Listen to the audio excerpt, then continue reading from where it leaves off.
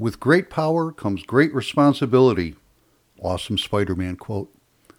Concealed carry permits grant people the right to bear arms discreetly, enhancing personal safety.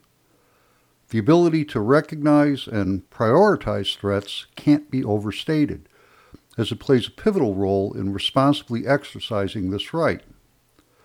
Today, we're going to cover some tactics to help keep you safe. So let's get to it. Hey, you scallywags. Welcome to our Pirate Talks Guns podcast. I'm your host, John Sello, the president and lead instructor at the Tactical Pirate. Sit back, relax, and enjoy the show. There's certainly no doubt that it's a dangerous world out there.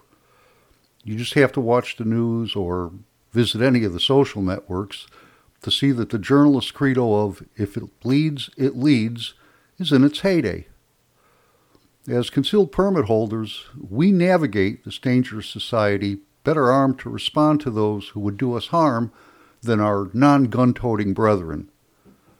But too many people believe that merely carrying a gun is enough. Nothing could be further from the truth. Over the course of my life, I've run ambulances in Milwaukee and Chicago, and I've been in law enforcement. So I've had an up-close and personal view of the damage one person can inflict on another. A recurrent theme that I've heard from victims when talking about their assailants was, "He came out of nowhere." Nobody comes out of nowhere. They were there all along, and the victims either just didn't see them, or they failed to, or refused to, recognize the danger their attacker represented. So, merely carrying a gun does not, in fact, keep you safe.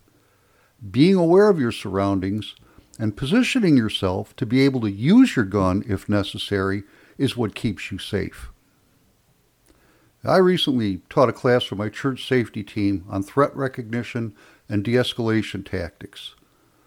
While the class was primarily aimed at protecting a static location, the church, a lot of threat recognition tactics also apply to the concealed permit holder in public places.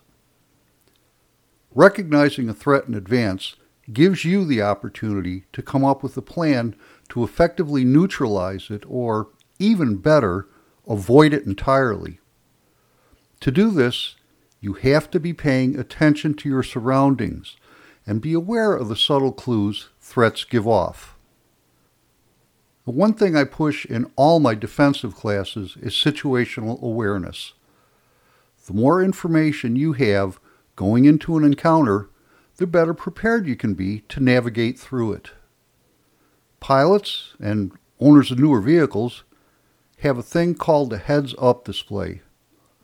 This projects information about various systems and functions on a piece of glass directly in front of the pilot, so he doesn't have to take his eyes off a threat he is engaging. People these days carry what I call a head-up ass display, commonly referred to as a smartphone. While a heads-up display gives a pilot great situational awareness, the head-up ass display completely eliminates it. Instead of keeping their heads on a swivel and taking in as much information as they can about the environment and potential threats, they're buried in their phone screens, texting, watching videos, or whatever. If you want to have advance warning that just may keep you alive, stay off your phone in public. If you have to take a call or respond to a text, wait until you're someplace secure. If you're walking down the street, maintain your situational awareness. Now, I've thrown that term at you several times now, so what does it mean? Situational awareness is a dynamic skill that involves being fully cognizant of one's surroundings. Environmental awareness requires a heightened sensitivity to the physical space you occupy. This includes recognizing potential hiding spots, escape routes, and understanding how elements like lighting and terrain can impact visibility. This enhances your tactical awareness. Tactical awareness involves anticipating and planning for potential threats. It requires an understanding of human behavior and the ability to read subtle cues that may indicate danger. Developing effective situational awareness is akin to creating a mental map that constantly updates, allowing carry permit holders to navigate their environment with confidence. Well, that's a long-winded way of saying pay attention to what is going on around you. Identifying potentially threatening behavior requires a sharp eye for detail. Unusual movements and signs of nervousness or aggression are obvious and should raise immediate concerns. These behaviors serve as red flags and should prompt you to heighten your vigilance. Profiling potential threats involves going beyond isolated actions. It entails recognizing patterns of suspicious activity.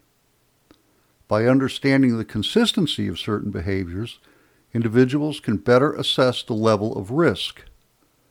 Additionally, trusting one's intuition adds an extra layer of defense.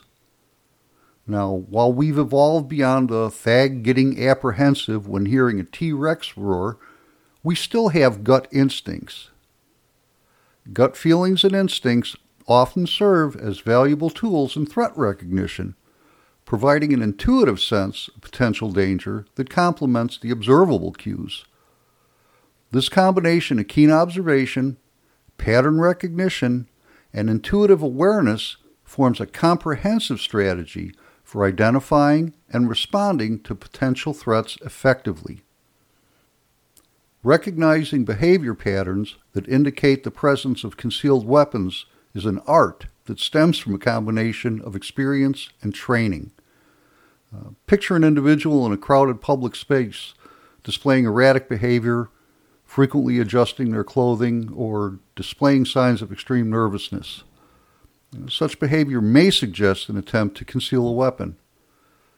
A trained observer can identify these subtle patterns, providing a valuable early warning system for potential threats. This skill extends beyond a casual glance, requiring a vigilant eye for abnormal actions that may otherwise go unnoticed. The ability to identify visual cues associated with someone having a concealed weapon is an essential aspect of threat recognition. Imagine an individual whose clothing seems to bulge unusually or exhibits an inconsistent outline. These visual cues may indicate the presence of a concealed firearm. Permit holders, through diligent training, develop a heightened awareness of these subtleties. We all play the "is he carrying" game, or at least we should. This keen eye for detail allows for the discreet identification of potential threats without unnecessarily escalating a situation. It's a skill that requires not only knowledge of firearm shapes, but also an acute sensitivity to variations in clothing that may suggest hidden weaponry. This expanded insight emphasizes the importance of a multifaceted approach to identifying concealed weapons. By understanding both behavioral patterns and visual cues, concealed carry permit holders enhance their ability to assess potential threats accurately and responsibly. It underscores the commitment to continuous improvement and ongoing training, ensuring that individuals are well prepared to navigate a variety of situations while upholding the principles of firearm safety. Assessing surroundings for potential threats is essential. Identifying high-risk areas and evaluating crowd dynamics aids in preemptive threat recognition, enhancing overall situational awareness. Identifying attempts to divert attention is crucial. Understanding common distraction techniques and staying focused on surroundings ensures heightened awareness. Is that disturbance in the far corner intended to distract you from a threat from another direction? Verbal threats can be subtle yet crucial indicators of potential danger. Mastery in identifying aggressive verbal cues empowers concealed carry permit holders to assess situations with a heightened level of awareness. Understanding the nuances of tone and volume in verbal communication is akin to deciphering a hidden language. A sudden escalation in tone or an unusually high volume may indicate heightened emotions, signaling potential hostility. For instance, a sudden shift from a calm conversation to a louder, more aggressive tone might serve as a red flag. Is the guy at the next table excited about finally getting his Belgian waffles with strawberries? Or maybe he wants to cut off your face and wear it as a hat, and you don't want that. Look for underlying causes. The choice of words can be a powerful indicator of intent. Specific, threatening language, whether explicit or implied, demands attention. For example, phrases that suggest harm, intimidation, or the expression of malicious intent should be treated with the utmost seriousness. Recognizing these linguistic cues allows concealed carry permit holders to assess the potential threat level in a given situation. Now let me take a minute to tell you about a veteran-owned business you need to check out. Are you looking for a part for your gun? Maybe a magazine or an optic? Maybe a whole new gun? Let me point you towards Jaden Guns and Ammo. Located in Yankton, South Dakota, a father and son had a vision to create a veteran, minority-owned firearms and ammunition retail and manufacturing platform. Their goal is to provide affordable and reliable firearms and ammunition for recreational use, law enforcement, military, and self-defense applications. So if you're in the area, drop in and pick up what you need. If you're not local, visit them on the web. You'll be glad you did when you see their selection and prices. So go ahead and fill your shopping cart up. Again, that's Jaden Guns and Ammo. Links to their website, Facebook page, YouTube channel, and other info are in the show notes.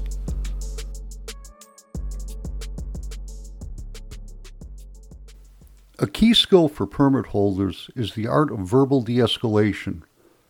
This involves using calming and empathetic language to diffuse tension. Acknowledging concerns, expressing understanding, and seeking common ground can often diffuse a potentially volatile situation. For instance, calmly addressing the aggressor with phrases like, "I understand you're upset, and I want to find a resolution," can redirect the conversation away from confrontation and prevent the situation from becoming something like an especially dark episode of the Three Stooges. Verbal communication extends beyond words. Body language plays a crucial role. Permit holders should be attuned to their own body language as well as that of others. Adopting non-confrontational postures, such as maintaining an open stance and avoiding aggressive gestures, can contribute to de-escalation. Mirroring non-threatened body language helps create an environment conducive to resolution rather than conflict. An unfortunately rising trend these days is carjacking. How do you go about handling something like that? Recognizing threats in transit goes beyond being aware of potential carjackings. It involves a comprehensive approach to personal safety while on the move.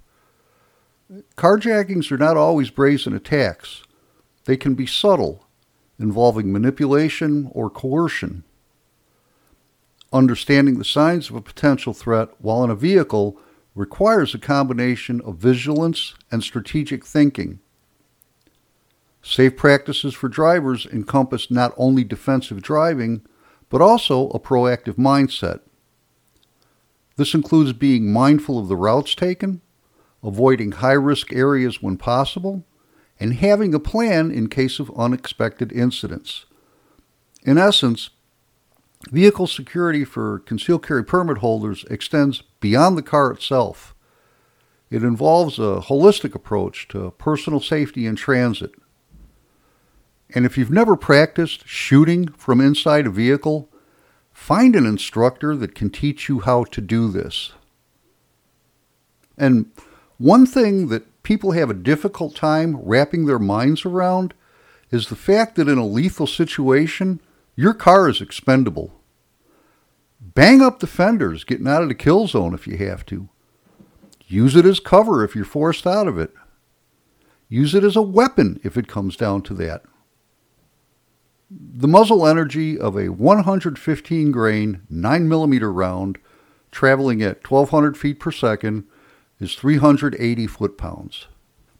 A 2000 Honda Accord at 3,280 pounds traveling at 30 miles per hour has a muzzle energy of 98,682 foot-pounds. Choose your weapon wisely. Now, given all this information, incorporate it in your overall self-defense plan. Developing a tactical mindset involves stress inoculation and mental rehearsal techniques. Mental preparedness is a fundamental aspect of effective threat recognition.